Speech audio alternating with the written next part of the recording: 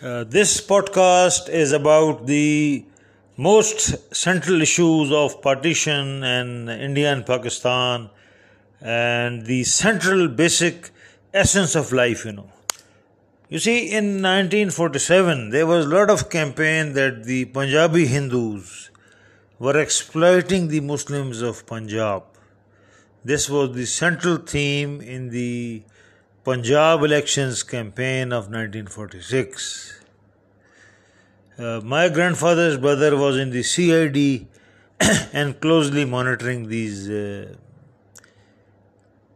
clownish people, these politicians, pork-eating politicians, whiskey-drinking politicians, doing politics on name of Islam. This was all bullshit.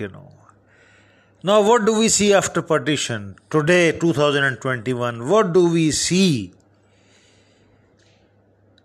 Relatives of generals and all sorts of grannies and all sorts of characters, they are in NADRA drawing 5 lakh to 10 lakh to 15 lakh rupees per month salary. NADRA, I'm telling you, National Data Registration Authority of Pakistan. All political appointees with no clue of, what is NADRA data, what is thing. My own students, people who got B- and C and F in mid-career course in armor school. Just because they are sons of generals.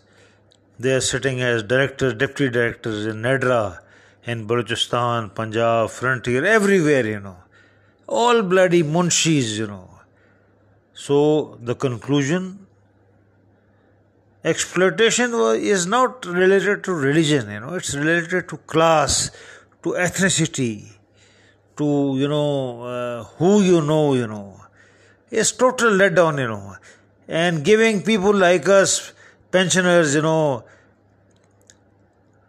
this scribe who topped the 1993 Staff College entrance examination, who wrote the most original pamphlets, who established a record of independent squadron defeating 6 armored regiments in a corps level competition.